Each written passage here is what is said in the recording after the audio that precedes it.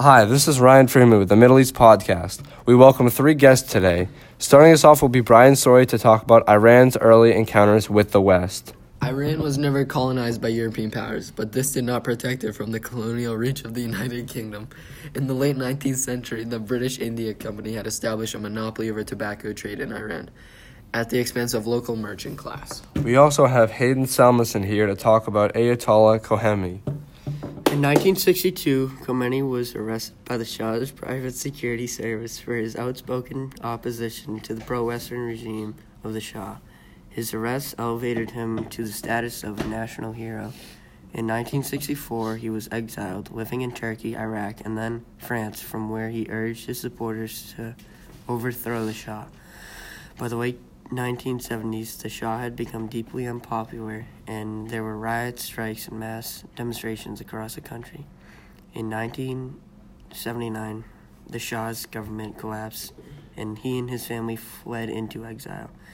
On February 1st, Khomeini returned to Iran in triumph. There was a national referendum, and Khomeini won a landslide victory. Brian, can you finish that off?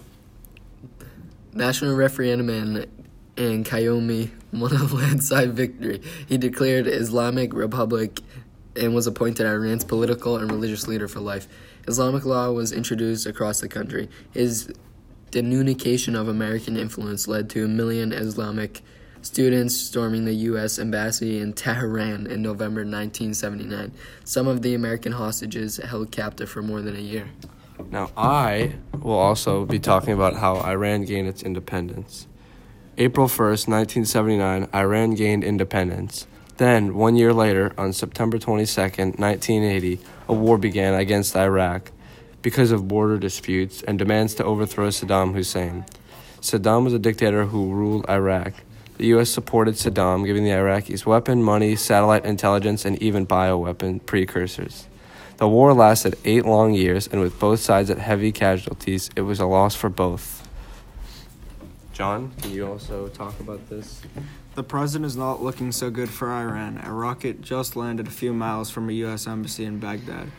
And from that event, tensions rose quickly between the U.S., with President Trump sending a great deal of tweets threatening Iran that if they wanted a fight, it would be the end of Iran. The potential for armed conflict between the two countries has loomed since the Islamic Revolution and take over the American embassy in Tehran for decades. Occasionally, those tensions have escalated into violence.